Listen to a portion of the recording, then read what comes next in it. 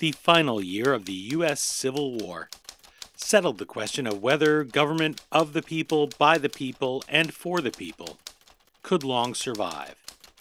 But how did that final act unfold? When liberty hung in the air, with the smell of gunpowder. We'll examine the citizens, soldiers, tactics, and politicians with a Pulitzer Prize finalist next.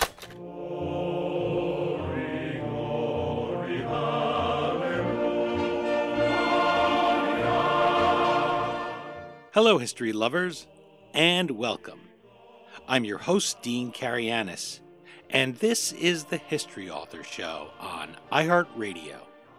Now number one in podcasting, thanks to loyal listeners like you.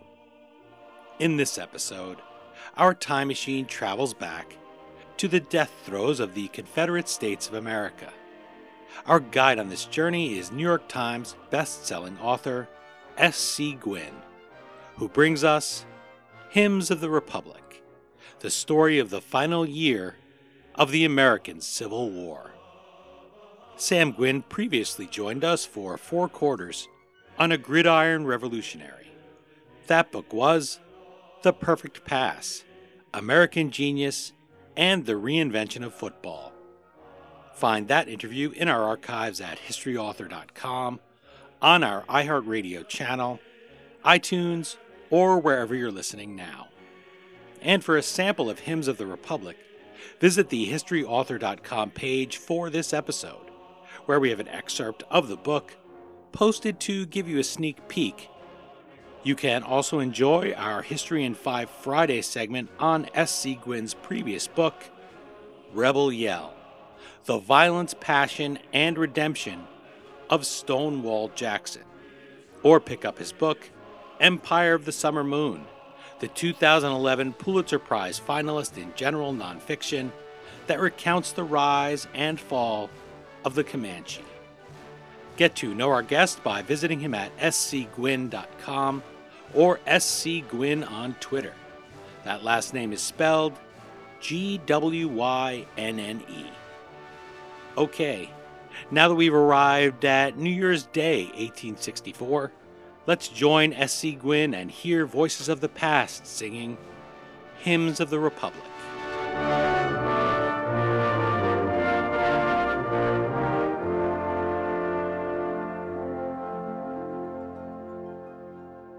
I'm joined on the line by S.C. Gwynne, author of Hymns of the Republic, the story of the final year of the American Civil War.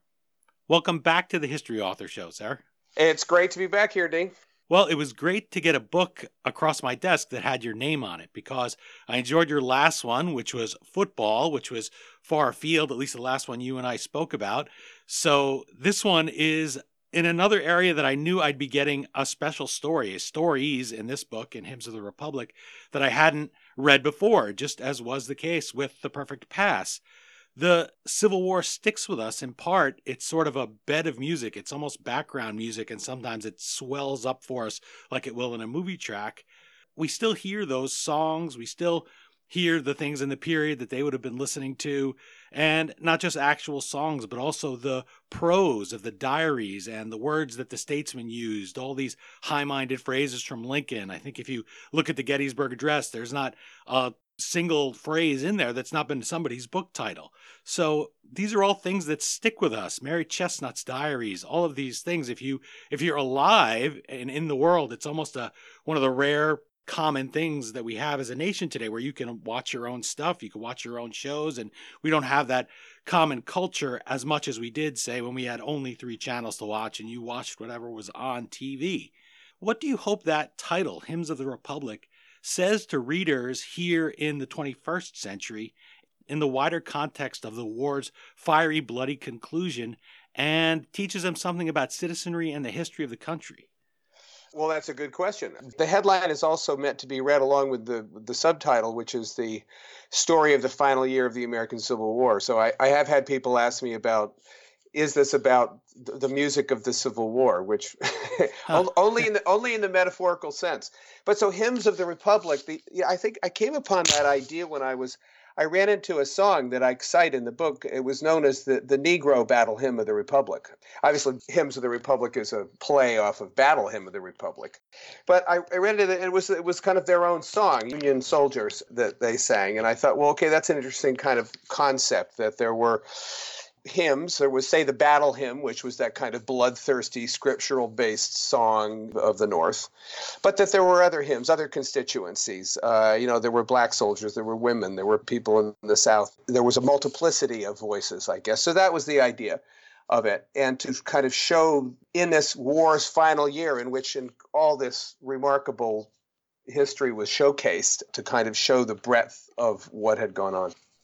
As I read Hymns of the Republic, I found that there were things in there like that where you didn't realize, oh, that comes right at the end of the war. That comes at the last year. The last year really isn't just a continuation of this grind that's going on. There are unique things that are happening there. And I think at first people might say, well, this is just a gimmick, or we'll pick up the last year. How could it be that much different? But boy, is it ever different when you're reading it. It's incredible. Boy, is it. And that's why I wrote it, because, I'd written a biography of Stonewall Jackson a couple of years ago called Rebel Yell. And that book went right up to May of 1863 when Jackson was killed at the Battle of Chancellorsville. And so that's how far I got. And I didn't get any farther because there was no point. And in fact, my wife said if Jackson had lived to Gettysburg, we'd be divorced now, because I would have had to research Gettysburg, which I didn't. But looking at the war's final year, and this is why I ended up wanting to focus on it, in addition to the fact that no one's done that since Bruce Catton won the Pulitzer in 1954 with The Stillness at Appomattox. But I did that because it was just so much more bitter and vengeful and dark and extreme. It made the first 2 years of the war, in a lot of ways, to me, look like, what they used to call a bandbox war, the war of glory and the war of innocence and the war of men marching off with light in their eyes while bands played in their squares, compared to the end where you have the rise of this guerrilla and informal warfare, the rise of the prison camps, the rise of the anti-civilian warfare of Phil Sheridan and William Tecumseh Sherman. I mean, just the levels of bitterness, I guess, and emotion. And therefore, because this happened at the end, this is the legacy of war is that, not the first year of the war, which was quite innocent by comparison. You're right. In the spring, that there's daily bloodshed, daily death for the first time. And that's not something that had preceded it, where they would have a skirmish, they would go lick their wounds, Lee would move around a bunch, the Union generals would run into each other. I'm disrespectfully picturing the Three Stooges, trying to accomplish a task, even though they weren't quite that incompetent. But that's the vision that I have in my mind of, there's a lot of very slow moving things. There's time to stop for a mint julep. These are all of the images that we pick up. But amidst all this bloodshed, on top of everything else, Abraham Lincoln's running for re-election against his former top general, George B. McClellan. Speaking of sitting around and planning, marshaling your forces and not moving very fast or at all. As you put it, the long knives are out for the president, including from Republicans like his Treasury Secretary, Salmon P. Chase. Lincoln's re-election may seem like a foregone conclusion. And I know when I read history, I remind myself, put myself in the mindset of the time. We figure who would vote against Lincoln, but it's not the case. So I wanted you to give us a little flavor of that. Play the Politico or the Hill.com here and take us inside that election. How close does Lincoln come to actually losing, to having to give up his seat? He and everybody else in America the summer before were convinced that he was going to lose. You couldn't find anyone who was sane who thought he was going to win. Really, you couldn't. That's not an exaggeration. The interesting thing, the Civil War is such a maddeningly complex thing, and no matter what you're looking at, policy or battles or no matter what it is, the home front or something, I mean, it's so complicated.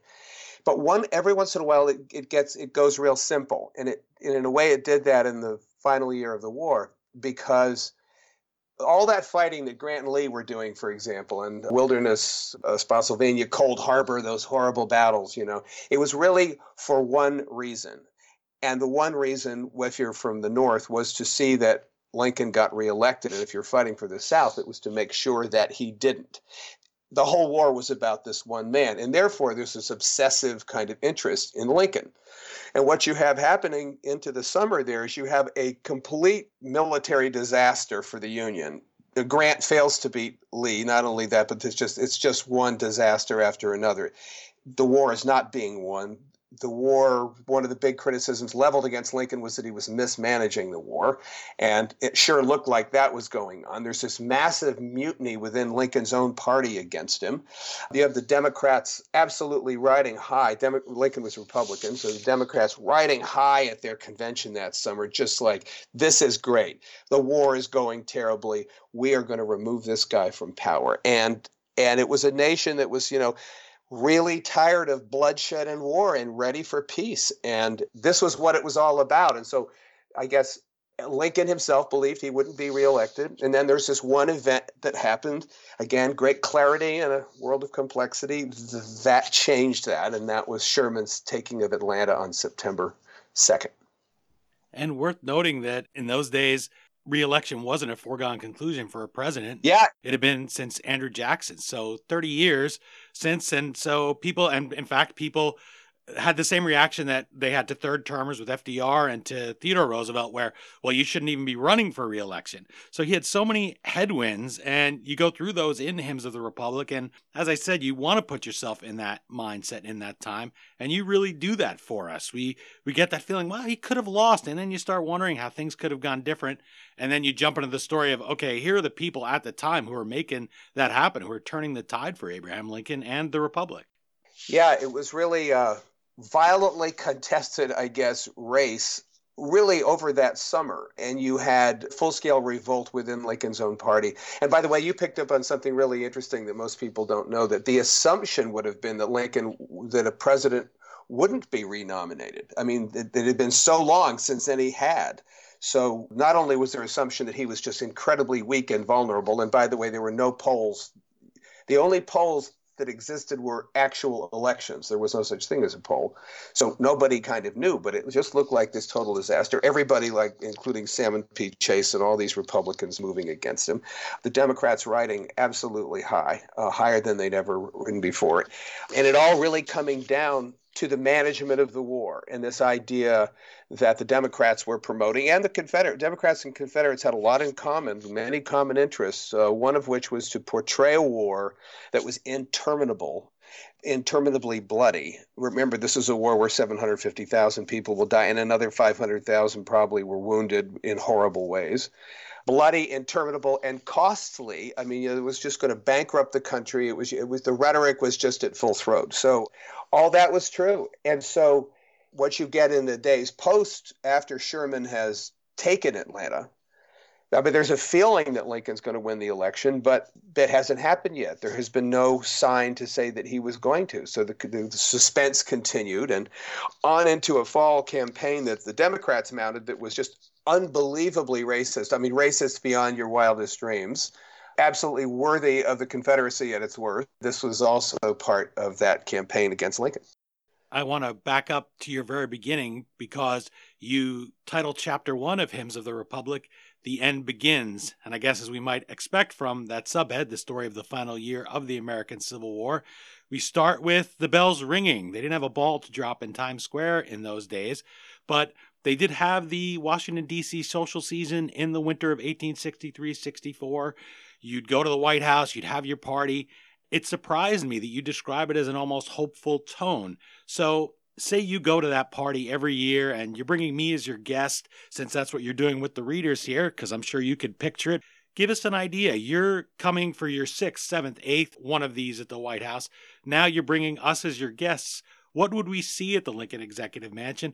What would you lean over to us and whisper, this is different. The mood, the feel here amidst this war is different.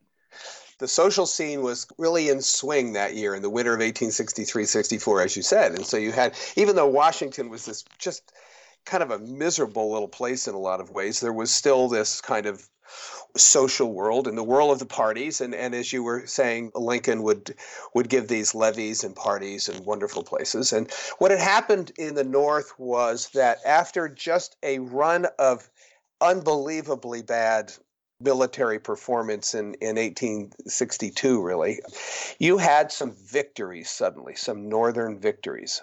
Specifically, you had Vicksburg. and you had Chattanooga, huge victory in the West. Those were both Grant, this guy who arrives at this very moment to take over, and you had Gettysburg. And so you had these sort of reasons to hope. Lee didn't think he'd been beaten at Gettysburg, but the North thought he'd been beaten. Just the very fact that you could beat Lee, even once, was a big deal. And so what loomed on the horizon, I guess, was hope, some kind of hope that this war was going to be managed, that it might be over. In fact, those victories, I mean, Vicksburg, Gettysburg, Chattanooga, those victories, which took place between the summer and the fall of 1863, had gotten people talking about this new word that nobody had ever really talked about before called Reconstruction. Kind of, well, gee, we're going to win this, we, the Union, and what are we going to do with this giant nation? What are we going to do? What are we going to do with the black people in it? What are we going to do with their political systems? Are we going to let them back in? Are we going to lock them all up? I mean, all these questions. So at that reception you're talking about, you might well have been talking about a possible Union victory. And that was something that wasn't talked about a year before. It wasn't even on the table. You had this invincible Army of Northern Virginia under Lee, and didn't look like they were going to lose. I'm thinking of the fact that you wouldn't have had all the swampy things we associate, the mosquitoes and the mud and Right. the horses, depending on what the temperature was.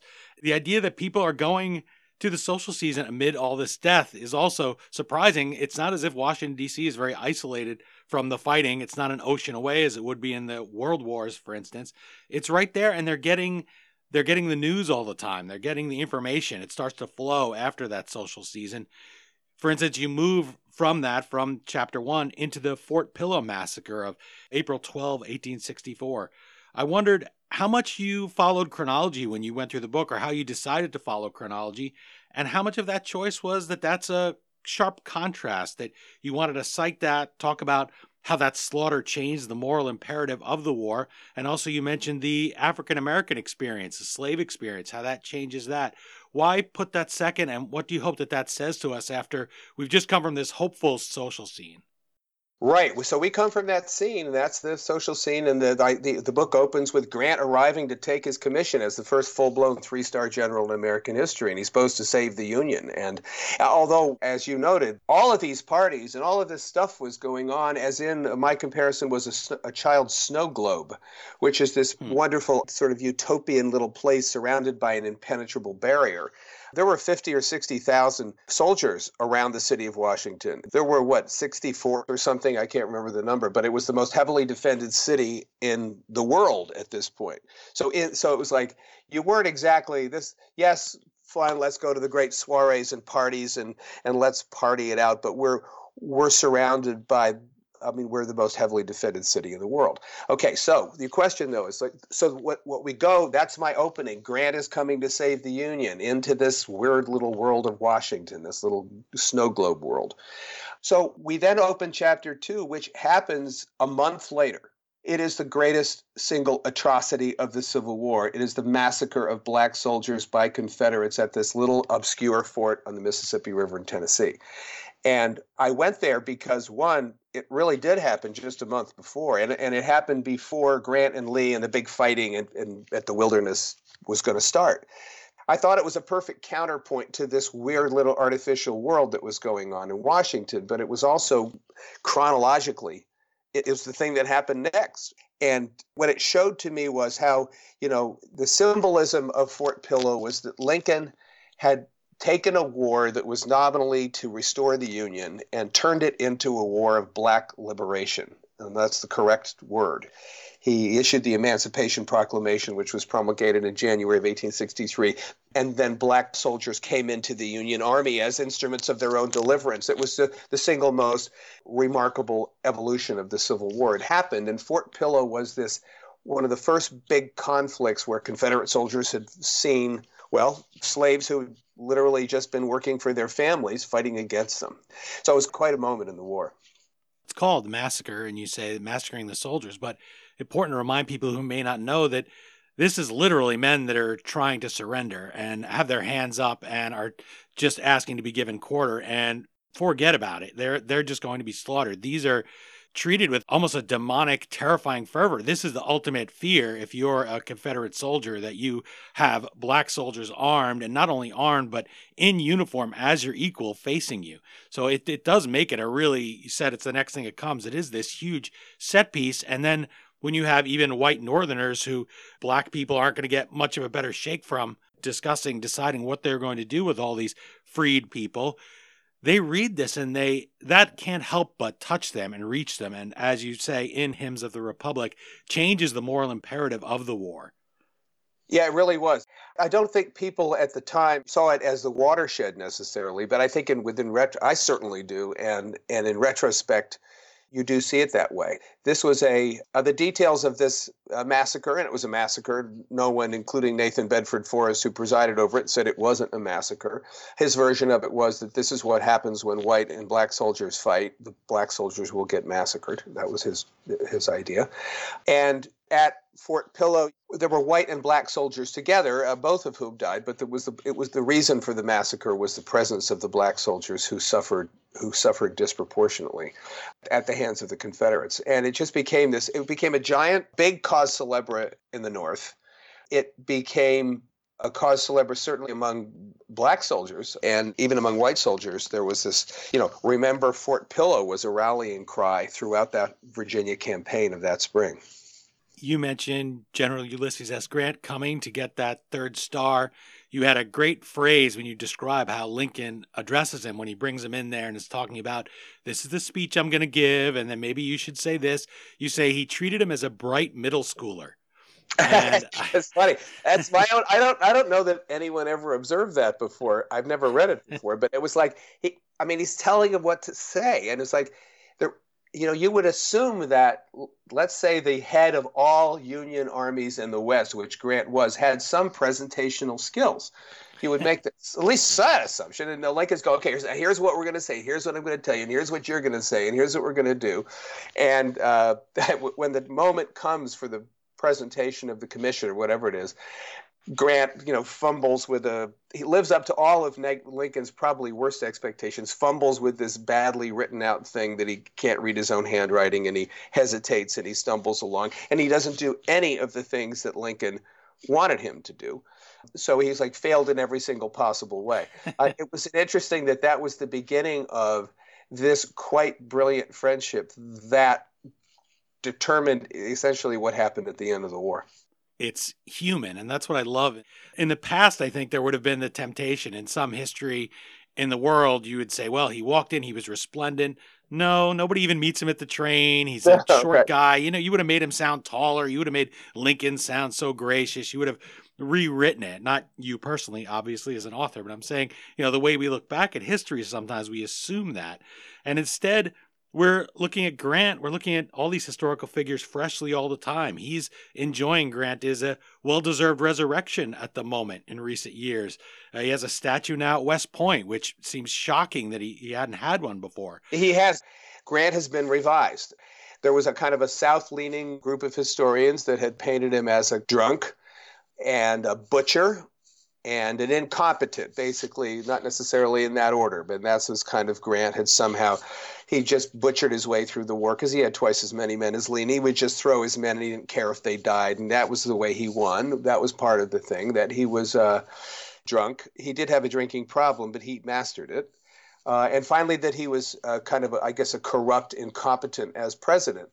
All of those things have been revised, correctly so. I have great admiration for U.S. Grant, and he was too trusting, and he did have a drinking problem, and he was also willing to send men into battle to die in a way that no other Union general had been willing to do. But that's what Lincoln was looking for, a general who would fight, and fighting, unfortunately, meant sending men to their deaths. And anyway, yeah, the whole kind of Grant revisionism. And I love that, as you mentioned earlier, when he comes to Washington for his investiture, nobody recognizes the guy. Here is A man as famous as Lincoln and more popular than Lincoln arrives in Washington, and no one knows that he's there. No one meets him at the train station. He goes from there to Henry Halleck's office, head of the General-in-Chief of the Army. He isn't there. Goes to Henry Halleck's residence. He's not there. Finally, he checks into the Willard Hotel, the busiest hotel in Washington, and still no one recognizes him. This is a guy who oceans of ink have been written about this man. His full-length portrait hangs in a Senate room a mile from the Willard Hotel, in full dress with his hand on a ruined Confederate cannon. It just shows you the world that they lived in back then. It wasn't an image-rich world. I mean, imagine, I don't know, Barack Obama or Lady Gaga walking into the Willard Hotel and not being recognized. Yeah, or you didn't know what they looked like, right? Because, right. As I said, maybe that's why historians did it the way they did, what I said about inflating them. Because if you had never laid eyes on him and didn't have a photograph, you'd have pictured, well, this man must have been tremendous. And the people at the time wouldn't have written that he was 5'2", and after one drink it would really hit him. They would have kept all that stuff quiet. And so here's this guy arrives, and it's interesting because the physical types, Lincoln was nobody's. People thought Lincoln was the weirdest looking person they'd ever seen. I mean, he was like a foot taller than everybody else. He had this funny, huge head. He was a bizarre physical type to them. Grant, at 5'8" and 140 and kind of stoop-shouldered with a mousy beard, who didn't look like anything at all. These are, when you see them meeting and talking at the White House, so this kind of stork bending over to this little guy, this funny little guy. I mean, that isn't what you would have thought the physical types were going to be there. They didn't look heroic. They looked peculiar, but in fact, they were heroic. He has a lifetime of failure, Grant, which is one of the things that makes him so compelling to me when I read about him. And this final year is what really transforms this guy who tries everything and fails. There's a fire in a building where he saves a woman and ends up losing all the money that he's entrusted with there to deliver. He's just one really disappointing, sad failure after another. And he's really a sympathetic figure. He likely would have just died in miserable obscurity had it not been for the war.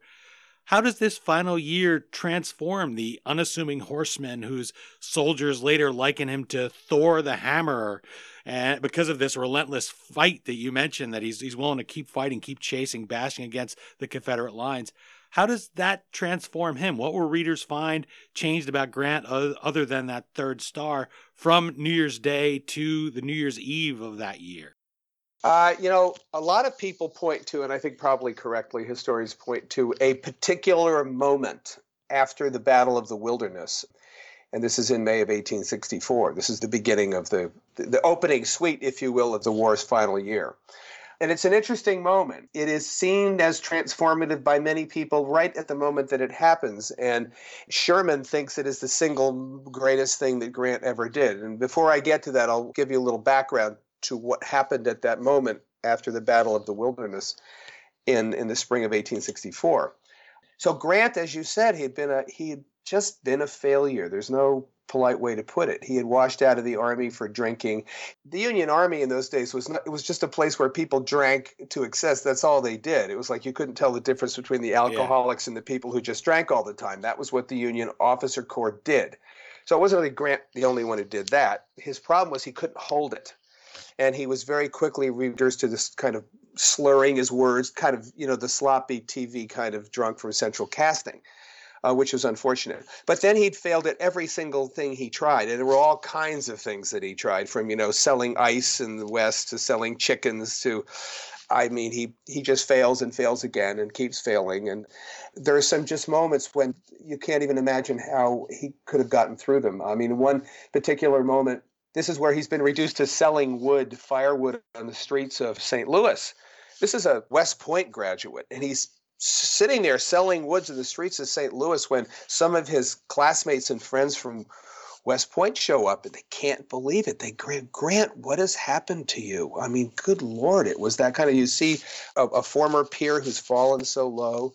And, then they invite him into their hotel to play cards with them. And one of them is a guy who was a close friend of Grant, who was in Grant's wedding, named James Longstreet, who was, at the time of Grant is going to fight Lee here, Lee's chief lieutenant. And they play a game of brag. And after the game, Grant goes and presses, whatever it is, a $5 gold piece into Longstreet's hand, saying, "This is a debt that I owed you from 15 years ago." And Longstreet goes, Grant, don't do this, man. Come on, really. Grant insists. That's so Ulysses S. Grant. But here's the thing about Grant to remember, and now I'm going to catch you back up with the Battle of the Wilderness. The thing about Grant to remember, though, is that in spite of all of this failure, he never quite sees himself as that failure. He never accepts that he's a failure. And he doesn't, you would think that a guy who had a drinking problem of any kind would have been well gone into that. No, Grant, at the time, this moment when he's selling firewood, he's not drinking. Anyway, Grant sees the world in a different way. He sees it in a more hopeful way, and he refuses to accept failure. Okay, let's go to the first big battle of that spring, the Battle of the Wilderness. By some boneheaded move, the Union decides to fight in the same place, which is this thorn tangle of thorn scrub and briars, and it's this horrible, thick woods you can't even walk through, which was the scene of Robert E. Lee's greatest victory at Chancellorsville a year before.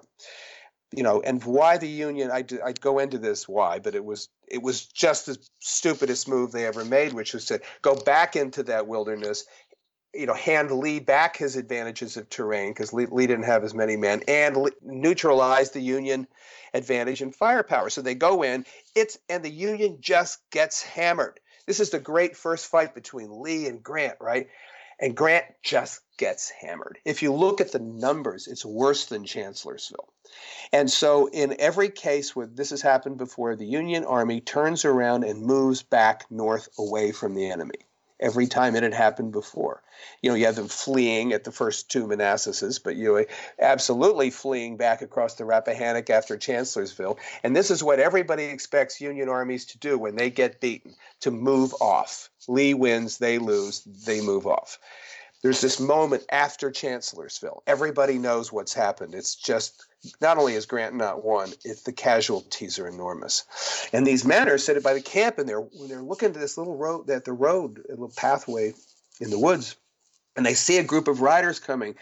And the riders, and at some point they realize that this little man in front, Grant was actually the greatest rider anybody had ever seen, Grant riding at the front of the pack. And everybody looked at this and sort of did a double take, and then realized that the direction that Grant and his staff were riding was south toward Richmond. And the men went absolutely crazy, just screaming and throwing. They would light these pine knots and throwing them in the air and just screaming. What it was Grant didn't see this as a terrible defeat. He just wasn't built that way. He didn't see it that way. He saw this as the opening battle in a campaign. His view was, we took our licks today, but we'll get them next time. We're moving south. It was one of the critical moments in the war, and people saw it at the time that it was, and it was entirely a reflection of a man who had spent his whole adult life failing, but refusing to accept that that's what was happening. It's quite interesting. It's a wonderful moment, one of my favorite in the war. You said get him tomorrow, and it reminds me of that moment after, I guess, the first day of Shiloh, and William Tecumseh Sherman comes up to him and is thinking of suggesting, let's just back off and retreat. And then he just looks at Grant, and something changes about the inside Sherman of Grant's demeanor. And he says something completely different than what he came to say. He says, wow, we had the devil's own day today, or something very close to that. And Grant says, yeah, lick him tomorrow. Yep. And that's who the else same but exact, a guy? That's the great thing that you bring up. That's exactly the same mentality. They just got hammered. I mean, badly. Both Grant and Sherman failed to see. It was the worst failure of reconnaissance maybe in the entire war. They failed to see all these Confederates coming, and then they just had a disastrous day. And there he is, as you said. That's a great quote. Look him tomorrow. I mean, he didn't accept it. He was unlike in that way any Union general in the early war. I mean, they all accepted their defeat and moved off. You're enjoying my conversation with S.C. Gwynne, author of Hymns of the Republic, the story of the final year of the American Civil War. You can find him online at scgwynne.com or by following S.C. Gwynne on Twitter. That name is GWYNNE. You can also read an excerpt from Hymns of the Republic, which we link to at the historyauthor.com page for this episode, give you a little sneak peek, a taste of the writing and the really sweeping feel here, the very human, down in the trenches, you're meeting these people tone that you'll get from the book. Sebastian Junger, author of Tribe and The Perfect Storm, writes, quote, S.C. Gwynne's riveting book, Hymns of the Republic, finally made me realize that one cannot fully understand America without understanding the American Civil War. Gwynne's work is deeply researched and yet written like the best kind of fiction. It stopped me in my tracks. Gwynne has to be one of the very best writers working today, unquote. I wanted to focus on that line about understanding America that we hinted at the very beginning. I mentioned that we still hear the music and the words of the Civil War mixed into our national conversations, but we all know that we're hearing, but we may not be listening, and those are two different things, much less what the voices from the past are trying to tell us. Something like Grant, it's easy to see that's an inspiration if you know just how to look at him, but it took us almost a century and a half to see Grant that way. So how do you hope citizens will come to a greater understanding of the country that they live in as they read Hymns of the Republic? You know, you would mention that we still hear the music. In my lifetime, I have never seen anything like the level of interest and engagement on the Civil War that we have right now. I just read a long piece in the Atlantic Monthly that was talking about, among other things, asking whether we're in 1850 right now. We have our president saying there's going to be a civil war if you try to remove me from power. We have this national debate going on specifically about Confederate monuments and generals. I think what pulled that trigger somehow was the shootings at the church in Charleston. But man, that was a trigger you could have pulled that trigger anytime you wanted to. It isn't as though something just changed about the Confederacy or how the war went. So we live in a time when these echoes are just everywhere.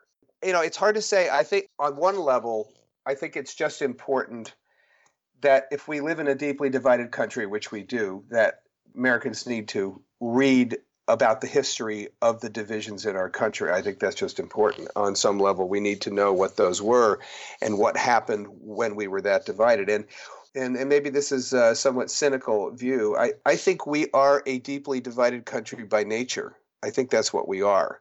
We are a messy democracy that has somehow worked because the founding fathers somehow built this machine that would accept this, and somehow it muddles forward. And I mean, even back in colonial times, 30% of the people in the colonies were royalists. I mean, it was maybe not quite as divided down the middle as we have been in the last 25 years, but it was pretty bad. When I grew up in the 60s it was not only divided, it was bloody and violent. I mean, but Washington was burning, and LA was burning, and Baltimore was burning. Riots at the 68 Democratic Convention, a lot of violence going on. Today, I think, what my father used to say when he was talking about people who didn't agree on something, he would say, they can't even agree that it's Tuesday. Boy, there's a lot of, I mean, I have neighbors, and I have a neighbor, it's a bit mixed in my neighborhood between Democrat and Republican. I mean, they can't agree that it's Tuesday. Now, let's go back to the war. The worst divisions ever in our history were, leading up to the Civil War in the 1850s in particular, where, and people couldn't agree on anything, and they eventually couldn't even agree on what the war was supposed to be about. But I think on some level, one lesson that I would take from this is a positive lesson, although in a grim kind of a way, that as bad as it may be now, it's nowhere near as bad as it was in 1859 or 1860 or 1861. It just isn't. And as occasionally bloody as our country may be, with people supporting one political side or another shooting other people, that doesn't come up to the 750,000 deaths and 500,000 wounded in the Civil War. And the other thing about the Civil War is, even though we didn't really solve everything, certainly as a country at the end of that war, and we're still solving the problems of race, obviously, but as a nation, we got through it. And we muddled through it. The nation came out in some ways, stronger than it had been, and even united in World War II in a way that had never been before. So I kind of take the lesson that, well, yes, it's bad now, but it was a lot worse then, and we got through it.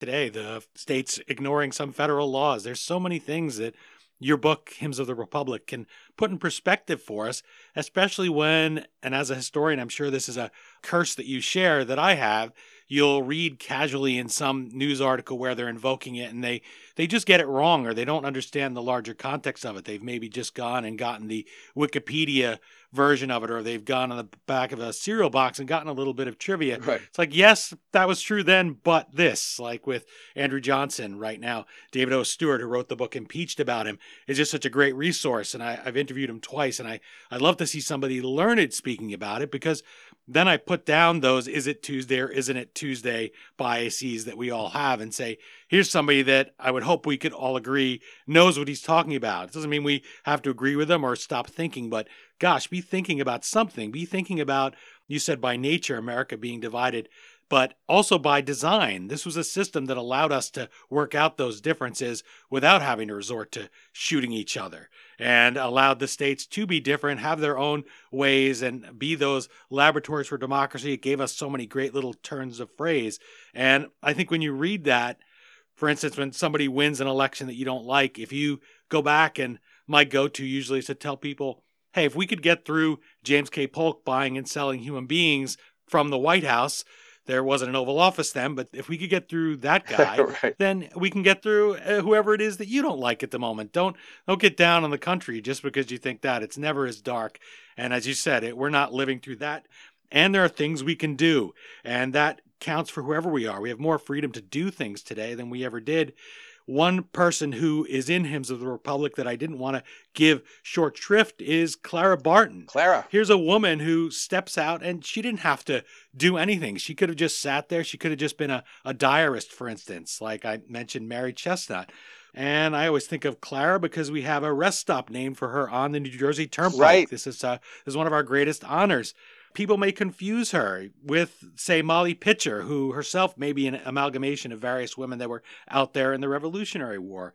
You call her one of the war's most unlikely heroes. So I wanted you to give a moment here, if listeners only know her maybe from the rest stop or aren't sure exactly who she was. Give them a little taste of what they'll get, who the woman that they will meet when they pick up Hymns of the Republic. Yeah, well, she's a great discovery. I mean, she really is one of the great heroes of the war. And in a war where, women were not in prominent positions in the war, and it's hard to find, women to write about, in fact. I mean, there's some, noteworthy spies, some really wonderful female spies. And of course, there were lots of women running the ship back on the home front. But in terms of the war, they weren't soldiers in the war, and they weren't running the war, and they weren't in political power in Washington to run it. So Clara Barton she essentially reinvented battlefield medicine. She was this kind of one-woman powerhouse she would raise money and persuade. She had all sorts of political allies, and she would get herself into a carriage full of medical supplies and find her way to the front and supply these field hospitals out there. The stories are just astounding. And this is at a time when, she violated every kind of norm of what women were supposed to be doing back then. And even the Army Nursing Corps under Dorothea Dix, which was being born around this same time, Dorothea Dix, they had a frank horror, she had a frank horror of having kind of young or especially pretty nurses in field hospitals, because, we know what happens in field hospitals, and it's pretty grim, and it's very physical, and it's very anatomical. And so they were very kind of pristine about that. And Clara Barton, of course, was attractive and wasp-waisted, and was not. It was the opposite. Dorothea Dix wanted plain women who in even plainer dress, and older preferably. And that. So anyway, Clara was this sparkling personality. And I'll just tell you one story that will tell you a lot about who she was and what she did. At the Battle of Antietam, which was the single bloodiest day in American history, and still is, the morning of the first day was the single bloodiest, 3 hours on the single bloodiest day. And that was when Union General Joe Hooker was fighting Confederate General Stonewall Jackson in a place called the Cornfield on the north end of that battlefield. Somehow Clara Barton, who with a combination of passes and sort of, illegally penetrating Union lines, she had gotten herself around McClellan's entire army and up into this field hospital in the cornfield. In the middle of the Battle of Antietam, She has her coach stuffed with medical supplies, and she's, of course, got a male companion because they wouldn't let a woman alone, wouldn't be allowed to go anywhere near there. But it's Clara's running the show. Clara shows up at this field hospital that's literally on the edge of the cornfield. There's bullets whizzing all over the place. And she sets herself up there. By the time she gets there, they have run out of every single form of medical supply. They're bandaging wounds with corn husks because that's all they have. She shows up and she's got fresh bandages and she's got, food and she's got medicine and all sorts of different things, anesthetics and everything else. And she sits there, and because it's just crazy what's going on, she ends up operating on men, cutting bullets out of their faces in one case. At one point, she's cradling someone's head and she feels a rustle in her dress, and a piece of shrapnel goes and kills the guy she's holding. While the men were ducking for cover, she pretty much just sat there and worked. She was deferred to as though she were an officer. And by the end of it, she had single-handedly supplied a field hospital that had treated 1,500 men virtually on the battlefield at Antietam. That was Clara Barton. And what I talk about in the last year, she plays a huge role in the greatest medical disaster of the war, which was caused by the continuous nonstop fighting at Wilderness in Spotsylvania. And Clara, by the way, was in her own eyes a terrible failure at the beginning of the war. Enormously talented teacher. She sort of had her ambitions stuffed. She had gone to the patent office in New York and had been brilliant for a while, that had those ambitions snuffed out too. She was feeling very sorry for herself and was almost suicidal when the war starts. So the war does these wonderful transformative things to people. In her case, she really did reinvent the way medicine was administered on the battlefield. And a teacher, she ends up getting fired. They're like, well, hey, we can give a man this job now that you've done all the work. And what she does at Fredericksburg is another great story you'll get in Hymns of the Republic, at a time when you mentioned taking down statues or reevaluating who we're going to raise up and cast in bronze.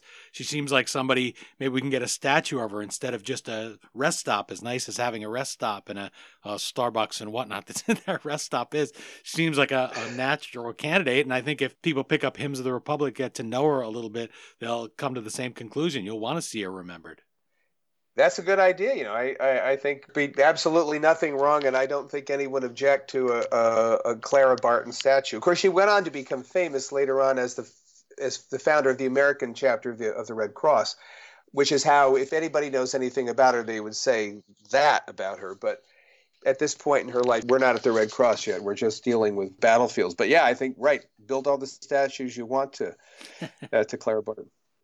Sherman's March to the Sea is another bit of the final year that you break down for us in Hymns of the Republic. So much of the history of Sherman, like you mentioned with Grant earlier, was written by angry, biased veterans of the mythical lost cause. They had nothing to do but sit around and write. Maybe they'd lost a limb, so they weren't going to be working their farm, and they just considered Sherman, like Grant, his sidekick, as an evil duo that had ruined everything. They start to tell themselves and retell themselves these stories over the generations. How do you meet the challenge of digging through all of that biased history to get to a fair portrait, warts and all, to use Lincoln's phrase, of Grant's second in command in that final year? Well, in a lot of ways, it isn't that hard to wade through it, because the wading has been done really in the last 20 years by other historians. You're right. There was this version of Sherman as the devil himself, that his men raped and killed and plundered. They were no better than freebooters and plunderers and so forth. And this image of Sherman, the extreme image of Sherman, has been corrected. All the houses they said he burned on his way through Georgia, he didn't burn many of those houses, which is not to say that Sherman was not famous for his anti-civilian warfare. He was. The only question is one of degree. I mean, so Sherman fans out his troops between 20 and 25 miles and basically burns his way through Georgia. Now, the men are under instructions not to burn houses. Sometimes that, however, does not apply. Depends on whose house it is. Sometimes people have referred to what Sherman did was total war. And total war is, in our 20th century or 21st century understanding of it, is war where you kill civilians. It's what we did, let's say, in the firebombings of Dresden or Hamburg or Tokyo, or certainly in the dropping of atomic bombs on Hiroshima and Nagasaki. That's total war. That's war against civilians, where you're killing them. Sherman's concept of that was destruction of property. He didn't kill people, civilians. His view of the war was that he wanted to make the war in the minds of the Southerners, war synonymous with individual ruin, which did not involve death. It just involved losing everything that you owned, all of your pigs and chickens and cows and farms and seeds and crops and barns and everything, which is what Sherman did in his march, and which is what Sheridan did, following the Sherman model in the Shenandoah Valley, and even worse than that. So Sherman, I guess, is what's happened is that portrait of him as kind of Lucifer of the lost cause, that has been reined in. Sherman was not that at all. It was vastly more complicated than that, and nowhere near that bloodthirsty and brutal. Hymns of the Republic describes the final victory of Grant over Lee, and also Lee's rejection of calls to dissolve into the hills and conduct a guerrilla campaign, something that we hear about as part of that lost cause myth that seems to be more close to the reality than all these things we were just talking about that they wrote about, and all the vilification of the Union generals. There are very human firsthand details in there that I hadn't come across in other books, and I wondered, perhaps it's because historians want to roll credits quickly on the surrender at Appomattox and have all those high-minded things. You actually cite a source in Hymns of the Republic that debunked a lot of the myths that we get that are just so heartwarming from Appomattox but never really happened. How did you go about bringing those final weeks of the final year to life to create a unique experience for your readers and make sure that we didn't just race from Appomattox, from that porch, onto Lincoln's assassination and the final big set piece of the war? Yeah, there are all kinds of myths about Appomattox that need debunking. And before I get to the debunking, I'll talk for a moment about what you said about Lee. I think it's Lee's finest moment. And we have Lee's army is about to surrender, and he's talking with his staff about what we're going to do. I mean, because at this point, Lee has been fleeing Richmond and Petersburg, and at some point, the Union forces get to his west, which means he's boxed in, which means it's really all over for the Confederacy. And the question is what to do. Lee doesn't want to surrender. He eventually does surrender, but he doesn't want to surrender. But he's having talks with his staff, and there's a very strong feeling, even among the more you would consider the more responsible members of his staff, that they should just take to the hills and fight a guerrilla war. This was exactly what the president of the Confederacy, Jefferson Davis, was saying and had been saying, was this is what we should do. And not only that, but we've got a model for it. There was this incredible Confederate guerrilla.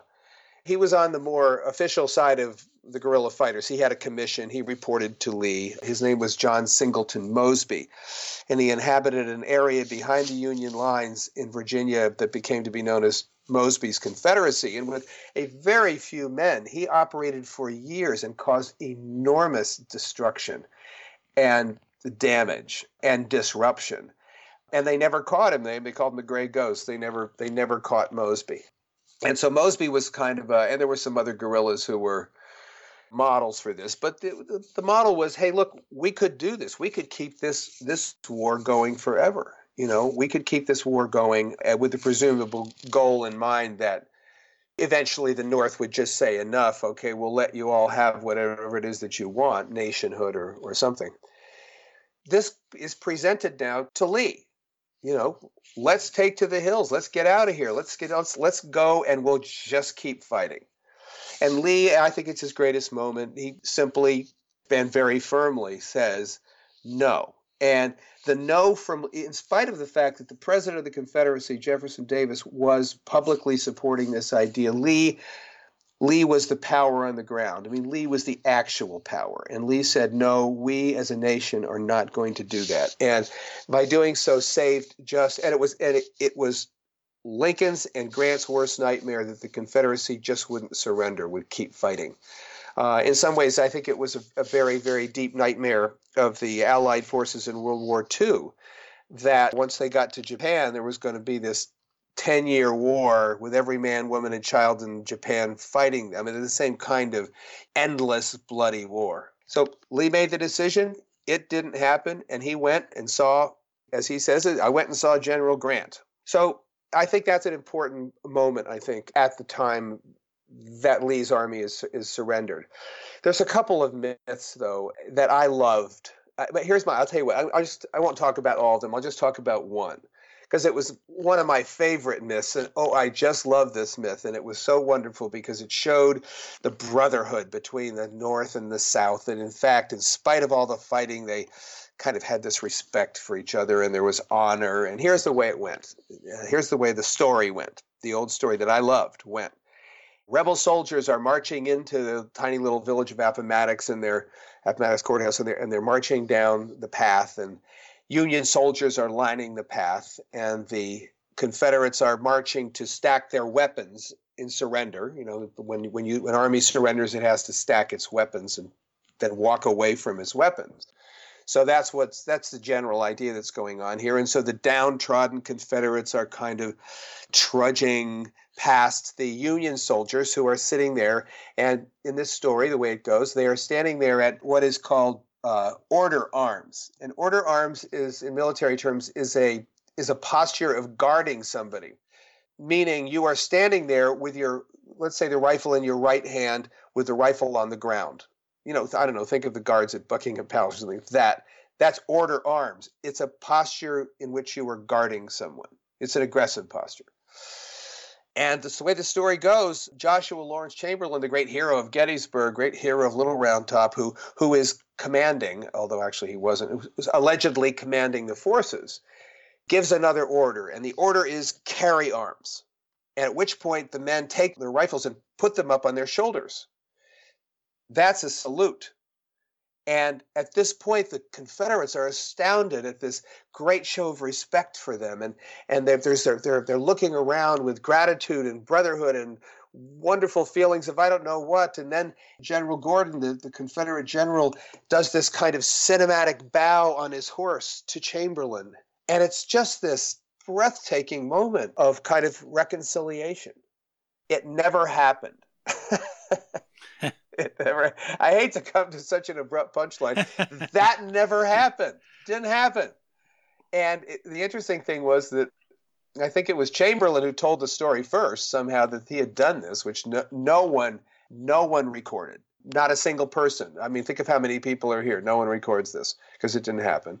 He tells a story afterwards that's something like this, and how, you know, Gordon bows and it's this kind of moment. And then because Gordon, I think, liked the story because it, you know, reflected well on everybody. It was kind of the way, instead of being bitter and disgruntled, which is how they actually were at Appomattox, kind of reflected well on them. And so Gordon never bothered to contradict it. And not only that, I think he embellished it slightly later on. So you have kind of the two generals colluding to form this total myth.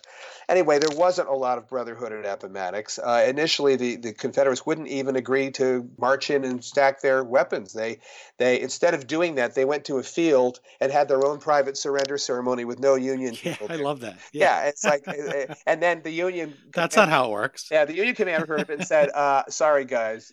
He said, "No, we've had our own. We've taken care of it. We stacked our weapons in the field." He said, Can you imagine? You guys are going to go back comical. and get the weapons, and you're going to drag those weapons back, and you're going to march down through the main street in Appomattox, and you're going to stack them there, bud. And that's what happened. So this idea of the wonderful outpouring of love and affection, there is, however, an interesting. This pays off a story I told earlier. Around the surrender, there was a moment when some of the West Pointers kind of got together. They wanted to see each other. These were people, Confederate officers and Union officers who had been at West Point together, and there were lots of them who were. And so they went through the lines, and there was and that I think was true fraternization. These people were friends. They knew each other. And one of the things that happened is I told you that story about Grant and Longstreet, where Grant had pressed the gold piece, whatever, into Longstreet's hand to pay back an old debt. The two of them met there too. Grant went up to Longstreet and said, I can't remember the words exactly, they're in my book, but it's, well, Pete, I hope we could have another game of brag again some other day. Kind of a payoff of that old moment. Anyway, yeah. And I would recommend to your listeners to go there too. Appomattox is The house is like not entirely what it was. It's been kind of reassembled, but it really does look exactly like the old house. I mean, it's got a lot of the old bricks in it, but it's cool to go to. But the place, there are some places in the Civil War that I've visited that just have the spiritual kick to them. I don't know what it is. Appomattox really does that for me. Have you ever been there? I haven't. Oh, it's really something. But I know what you mean. I've been to where Stonewall Jackson died, and despite him being a Confederate, it's a very, as you say, spiritual place. You feel it really moving. It is. I feel the same way about the house where he died. And there are, places, I don't know, Gettysburg, have the pieces of Gettysburg that do that. But yeah, it's an interesting moment. Well, speaking of the spiritual feelings you get from walking the ground is a perfect place to wrap up a book called Hymns of the Republic. I really appreciate you joining me, S.C. Gwynne. There's so much in this book that you'll enjoy, even if you're not a Civil War buff, even if you haven't picked up a book on it before. If you are somebody who likes to debunk the myths, though, of the Civil War, wants to make sure that you are valuing the important moments like that one and not the ones that are mythical later that people made up, the book that you cite in Hymns of the Republic is Lee's Last Retreat, The Flight to Appomattox by William Marvel. A wonderful book. Best debunking, you said. Best research debunking of many of those myths. Yeah, he is a professional debunker, and he's really good. He's done it elsewhere too. He's really good at it, and he's fine historian. Well, I want to thank you for adding a richness to my understanding of the Civil War's final year. I read these books a lot. I've always been fascinated by this. I stop on those spots on the roadside like there where Stonewall Jackson died and imagine all of those sweeping moments in something in history. So I love a book that gives me a nugget that I didn't know before. And I love to learn that things that I thought were right, that were true stories, are wrong. I get all of that here from Hymns of the Republic. I hope listeners will pick up a copy, go read that excerpt of the book at historyauthor.com and whet their appetites for a really rich retelling of a conflict whose music, poetry, and prose are woven deep into the American nation today. You'll look at yourself differently if you're a U.S. citizen. Look at the country differently. Maybe we could all use a little bit of that Grant spirit. You'll certainly absorb it out of Hymns of the Republic. Well, thank you. That's a wonderful way to close. I'm glad you enjoyed it. That's pretty good. Yeah. Well, your book opens and closes well, and all in between is good. I really did enjoy it. Thanks so much for making the time to chat with me about it. Thanks, Dean. It's always great to talk to you.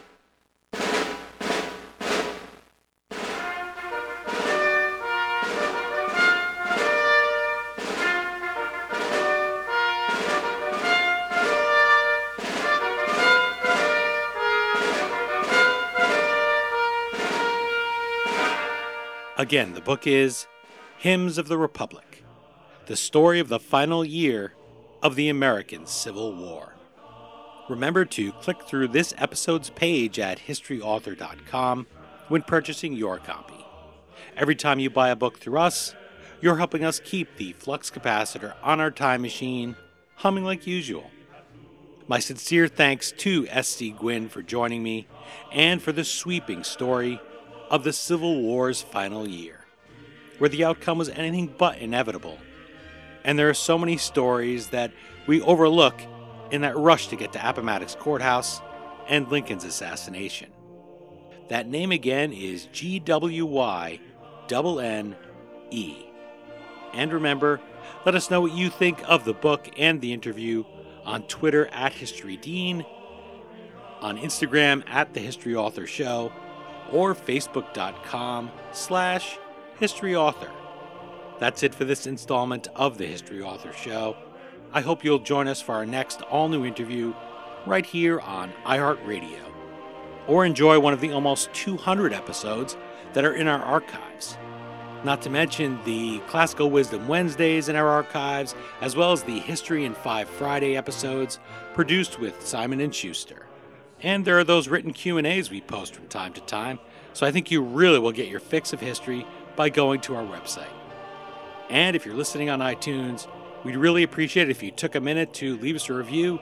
There's almost 50 now 5-star reviews. It's important that you have a fun time when you tune in and that you want to subscribe and tell a friend. Well, until our next trip into the past together, thanks so much for time traveling with us today, and have a great week. We still call it Broadway, but what's in a name? Take it from Georgie, it isn't the same. On the east side, west side, things ain't like before. There are tears in the eyes of the regular guys. Oh, New York ain't New York anymore.